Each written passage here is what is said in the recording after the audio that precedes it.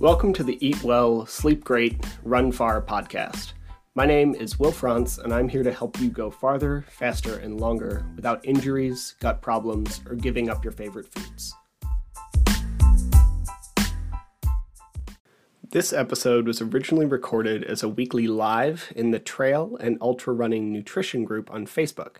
If you'd like to join these lives, watch past replays, or get any of the written summaries I do for these weekly, please head to the link in the show notes, drop me a comment.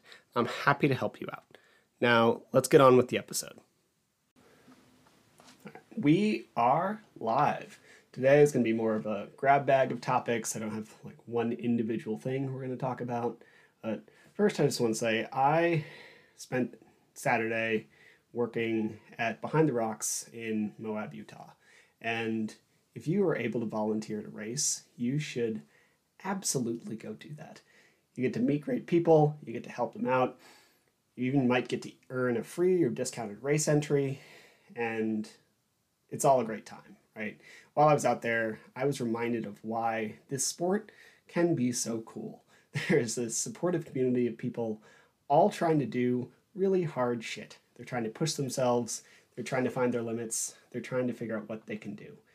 And I just really appreciated that, and it kind of spoke to me. So this week, I'm running you can call it a scholarship offer.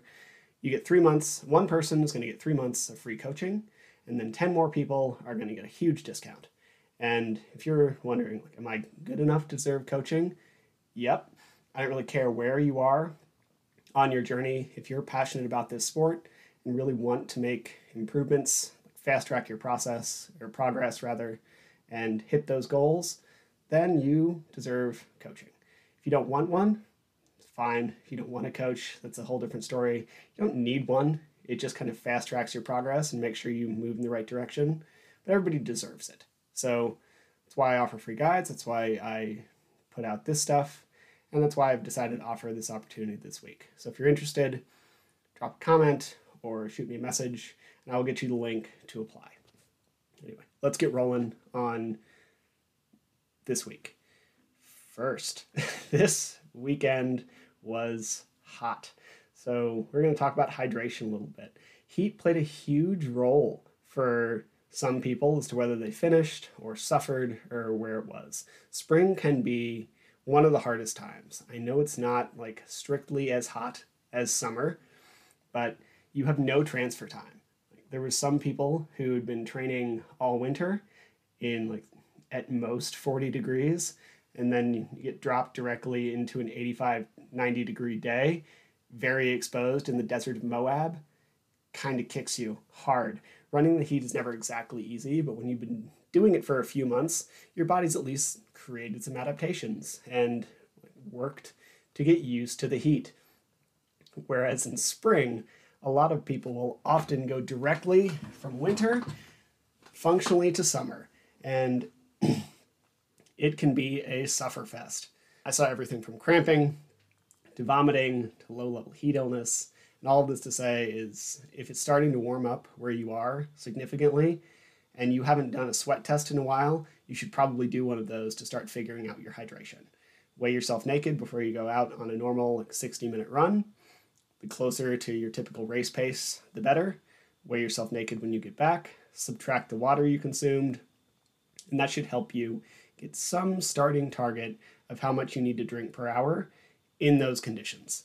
I've done at least one of these about hydration. I've also written a whole guide on the topic, so I'm not going to dive too much deeper here.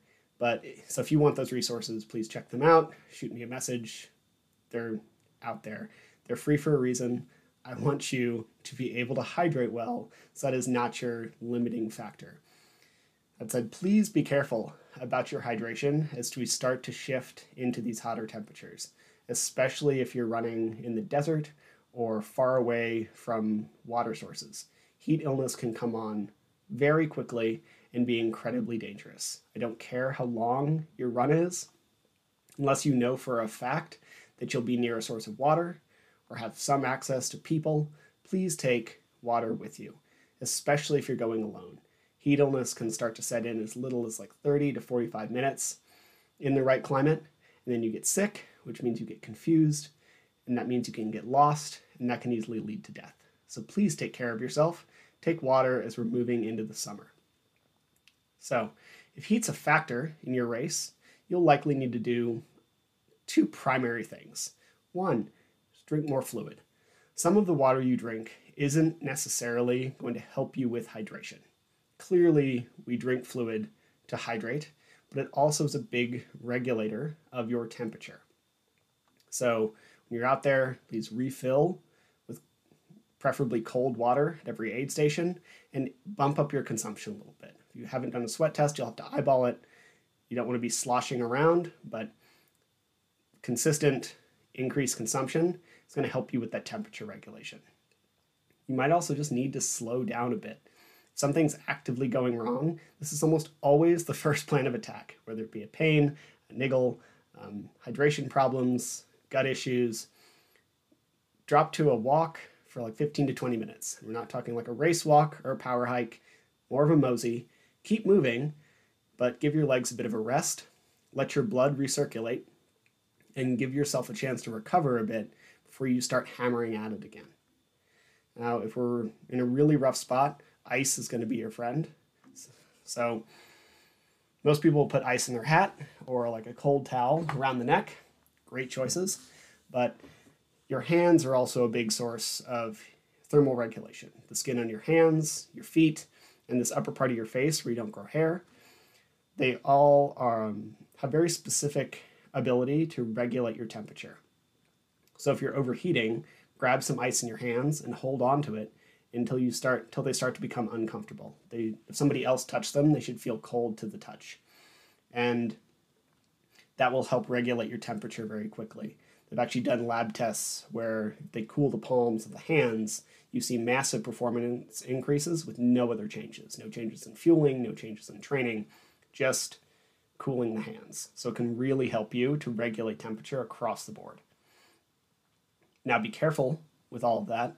If you're sweaty, you're covering yourself in ice, and you're in the shade, and there's a breeze, there's actually a high possibility that you're going to overshoot a bit, cool yourself down too quickly, and some people have gotten hypothermic here. So take a little time, maybe pick one strategy at a time, and then see how we're doing. Regulate the core temperature, bring yourself down, so that you have a chance to get back after it. Cool. So heat aside, I've also been getting a couple questions about travel over the past probably 2 weeks. So a few thoughts on travel.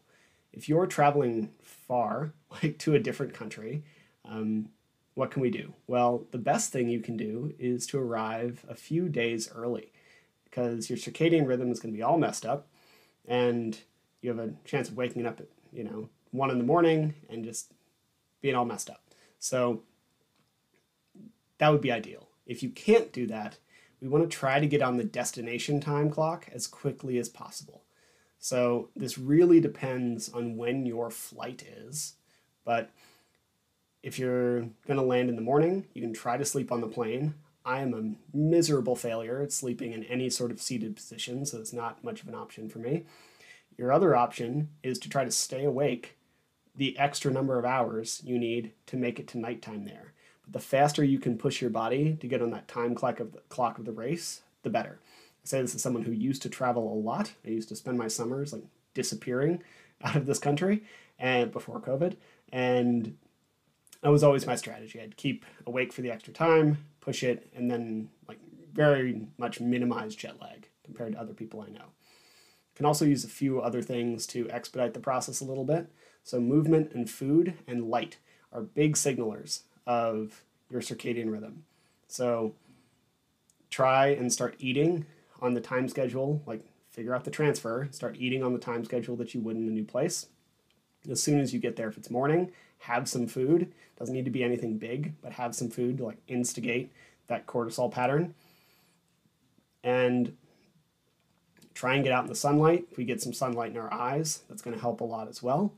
And move. Like anything we can do to boost cortisol in the morning. If it's evening, we want kind of the exact opposite. Food's still there, but we want to have a more carb heavy to drop that cortisol.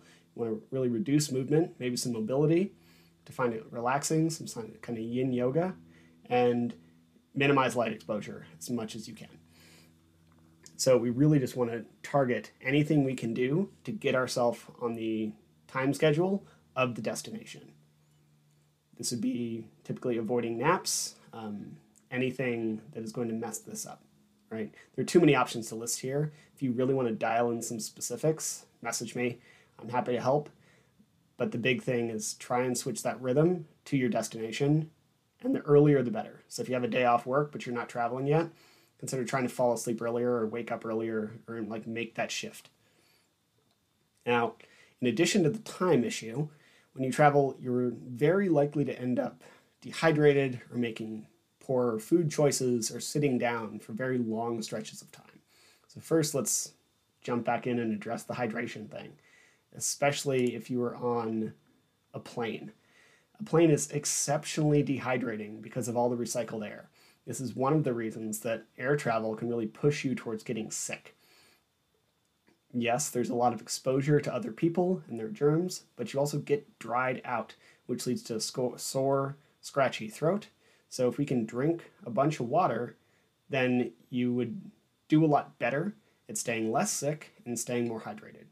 This means getting up fairly often to go track some down, great. If it means bringing a few bottles and filling them up after security, great. Whatever's going to help you. It very likely means you're going to need to get up more often to go to the restroom, and that is fine. You need to stay hydrated if you want to perform well after traveling on a plane. And on the getting up more often to go to the bathroom note, we want to be doing that anyway. If you're sitting for hours upon hours, legs start to atrophy, they start to cramp, all of that. So we need to actually get up. If you're driving, this means pulling over every hour or two and probably spending 5 minutes on mobility. I will often do some sort of pigeon pose on the hood of my car, put a knee up there, sink into it, get my hip flexor moving. It's a particularly weak spot for me. Also hit my calves because they're also really tight.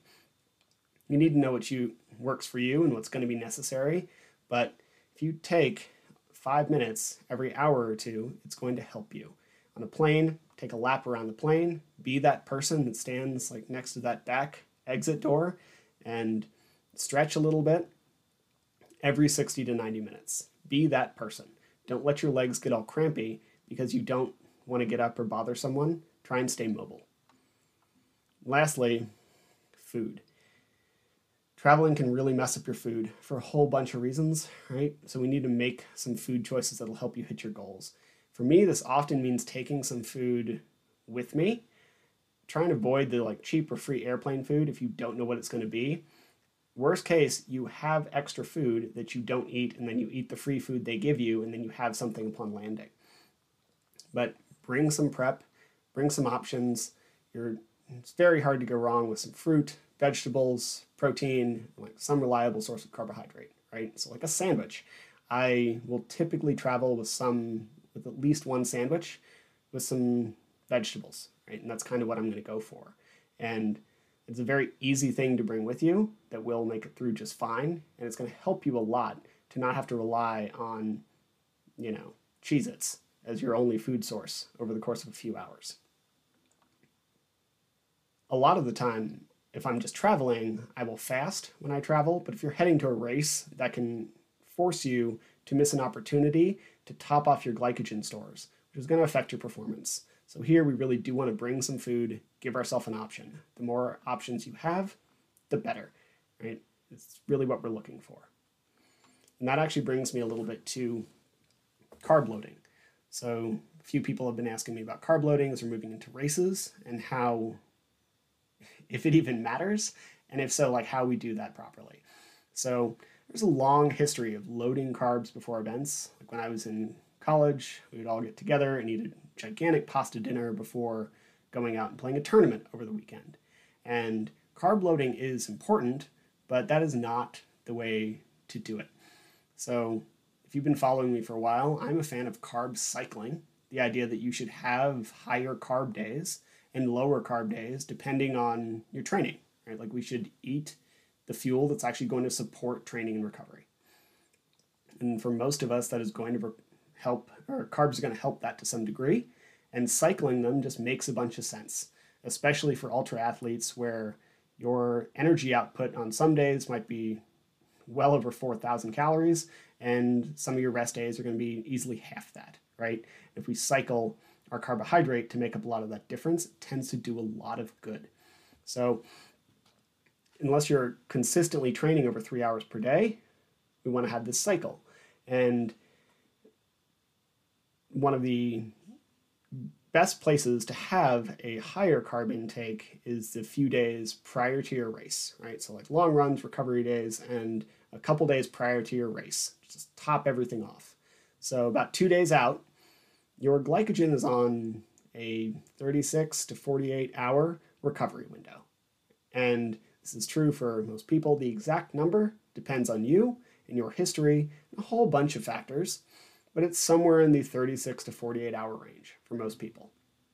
Now, if you increase your carbohydrate intake throughout the day, starting about 2 days before your event, you're going to carb load just fine. This shouldn't be slamming large dinners of pasta for 2 days. It means having a little more carbohydrate at breakfast, lunch, and dinner, and maybe some snacks.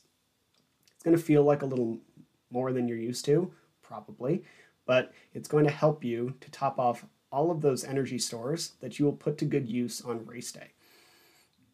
And again, choose good sources. Choose sources that work for you. If you know pizza causes you a bunch of bloating, then don't choose pizza.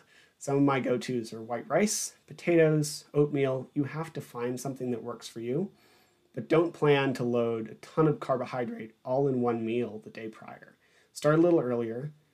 Give your body some time to digest and fuel and store that stuff as well as you can. So past carb loading, I've also been having a bunch of conversations with people about pain lately. And first, I'd like to note that I'm by no means a doctor nor a PT. My dad was a physical therapist. He knew more about certain movement patterns than I ever will. And that's what he does, right? Like that's what he did. That's what they're qualified to do. I'm a personal trainer who has been injured quite a bit in my life. So I've had a lot of PT done to me. I watch people move. We find like muscles that are going to help that, but I'm not a diagnostician, right? So if you are really struggling, go see someone. That'd be the first thing I have to say. But the first question that they should probably ask you is, where is the pain? This is the question you should be asking yourself. And we need to be specific here. So my knee hurts is not particularly helpful. My knee hurts below the kneecap on the inside edge of my leg is a lot more helpful. We need to figure out where we're experiencing the pain, because a pain right above your kneecap and right below your kneecap can actually be caused by different things. Once we know that, we can start to diagnose a little bit. So if we're having that pain right below the kneecap, then could be a sign of many things, but one of the most common one is a weak glute med and or weak quads. Both of those can lead to your knee tracking too far forward and a little bit inward, and putting pressure on that area when you run, putting pressure on those tendons, right? So how do we find out? Again, go see a PT. It's what they do. They'll put you through an assessment and figure out your particular issues so that we can do some exercises that's going to help. But the answer almost never is suck it up and run through it. Typically the answer is some version of drop your load, drop your intensity, stay active, and strengthen whatever is responsible for your problem. Right? If your knees cave inward, then we want to focus on strengthening those glute meds and some of your quads so that we don't have that inward knee cave when we work. But if you have a problem with plantar fasciitis, then we might want to strengthen your calves and feet. If you have shin splints, it is very likely calves and your tibialis anterior. We need to figure out where the pain is very specifically to make our next moves. And then get someone to look at it so they can figure out how you move. And this brings me a bit to running gait. So I've had a couple conversations lately about running gait or form while running. And the question always takes some form of like, is there a correct running gait or is there a correct running form? And the answer is probably, but only relevant to you. Like there are a few general statements we can make about gait.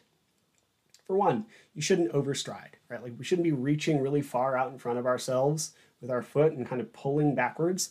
It's really likely you're going to end up with problems. When you run, we should land with our foot underneath our center of mass. If you're reaching, you're more likely to get injured in a whole variety of ways. But this is not the same as saying heel striking is bad. Everyone heel strikes, especially on the downhills.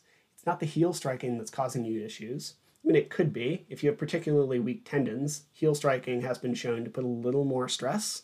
If you have a little more propensity towards stress fracture, that landing on your heel, going directly through your heel bone, can put a little more stress. So we might need to make some adjustments depending on you, but probably not. Heel striking is fine. It's not the heel striking that's causing the issues.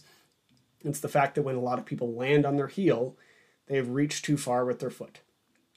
We can also say something about leaning forward, right? So when you run, we should have a forward lean. Running is functionally, you're falling a lot of times and catching yourself repeatedly. But that lean should come from your ankle more than anything else. We shouldn't be leaning forward at the hips. We shouldn't be like rounding the upper back and finding that lean there. We should lean forward at the ankle. And if we have an inability to create a bunch of flexion in our ankle, this can actually cause problems, right? Like you don't need a ton, you don't need to be able to squat all the way down and sit in the bottom of the squat like almost every elderly person did while I was in Korea, but we need to have some ankle flexion that's going to allow you to run properly. We also shouldn't be bouncing up and down like a kangaroo. We want to stay fairly level, more like, watch a cheetah run. They're very smooth. And all of that is going to look different for everyone. But that doesn't mean form doesn't matter. Of course, form matters. We should, by saying you should have good form, it's different from saying you should have this form. We can compare it to throwing a football. Every quarterback's throw looks a little different based on how they're built, how tall they are, all of that. But nobody takes the ball, palms it sideways, and hucks it from their chest. There are wrong ways to do things. So if you have to spend a little time on your form, I really recommend you commit to it. You'll probably see some short-term regression. You'll probably have to slow down, but really put in the work. It can be a bit of a pain, but it will help you in the long run. Training to finish like a single ultra can look different than training to become a better runner. And sometimes that means doing a bit of slow, boring work. And that said, if there's nothing wrong with your gait, if you're not experiencing pain, if you're pretty happy with where you are, don't mess with it. I am not a fan of trying to fix what's not broken, right? And that is absolutely as applicable to gait as it is to everything else. A couple people have asked me about ice and or heat therapy, and simple way to look at this is when we're doing anything in regards to training, we can either be trying to target adaptation or optimization. And I got this idea from Andy Galpin, who is an incredible researcher and trainer and all sorts of stuff. So when you're doing something for your training, you're either trying to optimize your performance or create an adaptation that will lead to better performance down the line. But we're not doing both at the same time. So like adjusting your gait is a perfect example of trying to create some form of adaptation. Doing heavy strength work to get stronger is trying to create some sort of adaptation. So whereas using your current gait to run as fast as possible is an example of optimization. When it comes to ice and heat, they do different things on these spectrums. Ice helps immediate recovery, but it greatly inhibits your adaptation. It is an in-the-moment optimization strategy. So if you're running a 6-day race and you're on day 3 and everything hurts, then ice can be great. It will reduce that inflammation and help you get through the rest of the race. Same thing if you're on mile 50 of 100. Ice might be your friend there if you're finding the swelling. Baseball pitchers ice their arms all the time when they're in season because they have to pitch the next day. It is a brutal sport for a pitcher, but they're also not trying to get better at pitching in that moment. They're trying to perform. The hay's in the barn, right? They're trying to put their training to use. So if you're 6 months out from your race and you're trying to make improvements, you should actually really avoid ice within 4 to 6 hours of a training session. Maybe in general, but there can be some benefits to cold showers and all sorts of stuff. But if you are doing a heavy training session and then immediately putting ice on something, you are going to limit your ability to adapt and get better. If you are in so much pain that you need ice that far out from your race, you likely need to make some adjustments to your training regimen. On the other hand, heat can actually be really helpful here. To create an adaptation, we actually want inflammation, and then we want the body to recover from that inflammatory response. That is largely that is a large factor of how adaptation works. So heat can boost that. So it's not one or the other. One is not better than the other. It really depends on the situation. And we can actually use them a little bit in tandem. So if you are trying to reduce inflammation, you can actually cycle ice and heat. And there's a whole system and whole theory to that that is longer than we're getting it into here. But again, one is not better than the other. They're different. So another thing was sleep. Right? So I've done a long post on sleep. I'm not going to go off on it here, but most people just don't have the time with all of their training and life and job to necessarily sleep more. So if you do fine on like 6 hours of sleep pretty regularly, great. That might not be optimal, but sometimes it's a trade-off you make as someone who's not getting paid a bunch of money to do a sport. But when you're in the week leading up to your race, we can do something called sleep loading. About 7 to 10 days before your race, really focus on upping your sleep to about the 8-hour range as much as possible. You should already be in a taper, so it shouldn't take away from your training. You should have the time. And they've shown that when Olympians up their sleep the week prior to competition, they got better results. A lot of Olympians will sleep 5 to 6 hours a night because they're training so much. And then when they went towards final competition, they upped to about 9 hours. Results improved immensely. So we can do some version of sleep loading. It might not be optimal, but it might be the best you're able to do, and it can definitely help. And then last topic before I get into a question I was at, like a specific question I was asked, is like the most underappreciated thing when it comes to race performance, and I would argue confidence, right? There's a huge mental factor to all sports. I have definitely choked in the past, and it doesn't feel great. So if you are not confident, you're not going to perform your best. So this is one of the biggest benefits to a good training regimen. Yes, it creates physical adaptations. Yes, it helps you get your nutrition in line, but it also lets you know that you've done the work and that you're ready to perform.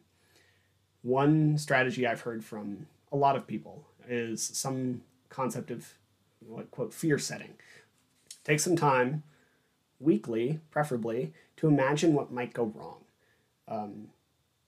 Your water bladder breaks, you fall, your pole snaps in half, your shoe rips. Really stack up these problems. I like to put them in a Google spreadsheet. And you'll have problems on the left. And on the right, we will solve those problems to the best of our ability. You can also do this old school with just a basic T-chart and figure out how you're going to solve them. Sometimes it might come down to, sometimes it might come down to having some backup equipment. Other times it's getting in line with your crew as to what you need, or your pacer. We often hear about the values of positive visualization, like imagining what you're going to do in your race or any event you're doing. And while that can be really helpful, it can be equally, if maybe not more valuable, to visualize what happens when things go wrong. A lack of confidence almost always comes down to being underprepared or completely unprepared for the unknown. So if we can get mentally prepared and have some ways to handle things, create the doomsday situations, then solve them weeks or months before your race, the better. The more situations you can solve, the better you'll be in the moment. Like, we'll all fall to the level of preparation when shit gets really hard. So if we can create some preparation, we're just going to do a lot better. So if you have any questions now, please pop them in the chat, and I will try to answer them before we close out here. First one from Fabiola is, does napping count in regards to sleep? Yeah, it does. Not It's different for different people. I'm a terrible napper. It actually doesn't help me. It makes me not able to sleep at night. It's not great. If naps do really well for you, yes, they can be super helpful. And I would say there's a couple strategies here. One would be a shorter nap, like probably sub 30 minutes for most people. Just going to help you get a little bit of a recharge. Or if you have the time to take about an hour and a half nap, it'll let you get through a pretty good sleep cycle in the middle of your day. And that can help quite a bit. So yes, if naps do well for you, that can be a great addition. A lot of athletes and like high performers absolutely take a nap in the middle of their day because they'll sleep very little at night, they'll train, they'll do some work, they'll have a time to break for one reason or another, so they'll take an hour nap or so, and then they'll get back to work and continue their day. So if that works for you, it absolutely counts. Yes.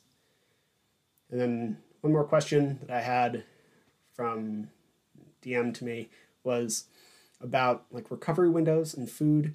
So I've said in the past that one of the most important things you can do is not miss your post-training meal. I like a shake. It should have some protein in it. It should have some carbohydrate in it. And I think there's a little bit of a misunderstanding here, so I just wanted to clear up. It's not like you're missing something entirely if you don't eat some food after your training, right? Like overall intake throughout your day is what is going to matter most. If you get a perfect post-workout or post-training meal, but then you're still really low the rest of your day, that is way worse. I would much rather your food intake be solid across the day than to completely dial in your post-training meal. That said, the question was, if things take days to heal, like isn't the body going to take ingested protein to that spot anyway? Is it just more efficient or fast right after the tears occur? And then also, obviously, after a longer event, you're recovering for much longer. So do we have the same rules? Is there a different type of recovery? And the real answer here is the protein post-training session is really to stop the muscle breakdown. That's it. If you can get a boost of leucine that will instigate muscle protein synthesis, you're going to stop your muscle breakdown a lot faster. It will eventually taper off on its own, but you can maintain a little more muscle and create a little less damage if we get some protein directly after your training session. And then the carbohydrate directly after your training session is especially important if you are going to train again with the next 24 hours. It doesn't need to be a ton. We're just trying to restore glycogen and then more importantly, drop cortisol. So if you've done an intense training session, cortisol is going to be high. And let's not even call it intense, difficult. If you've done a difficult training session, cortisol is going to be high. That could be a long run. It could be speed work. It's not, a 60-minute easy pace, cruisy run, but speed work, long runs, they all are going to crank your cortisol. So if we can get some carbohydrate after that, it's going to drop your cortisol. It will also have the nice bonus of topping off your glycogen stores a little faster. Within about a day and a half, your body will figure out how to top them off enough anyway. But most ultra runners rarely go a full 24 to 36 hours between training sessions. Most people are going to train 5-6 times in a week. So if we can get some carbohydrate in directly after that, we're going to drop cortisol, and then it'll allow that next training session the following day to be a lot better. So yes, the overall intake is what's going to matter most, but timing is how we can narrow in a little bit, especially if we have busy lives or we're trying to pull everything out that we can. Cool. That's all I have for today. There's nothing else in the chat. Really appreciate y'all being here. And I will be back next week with something else. If you are interested in 3 free months of coaching, please shoot me a message or post a comment here, and I will absolutely get you the link to apply. Thank you so much, and I will talk to you later. Thank you for listening to the show. To be clear, I'm not a doctor nor a registered dietitian, and nothing you heard was medical advice. You should always speak with a qualified medical professional before making any changes to your training regimen. If you enjoy the podcast or found it useful, please take a couple seconds to give it a rating or share it with a friend. Every little bit helps. And if you want more of this information, please head to the Trail and Ultra Running Nutrition group on Facebook. You'll be in good company with other like-minded people who like to do hard stuff outside.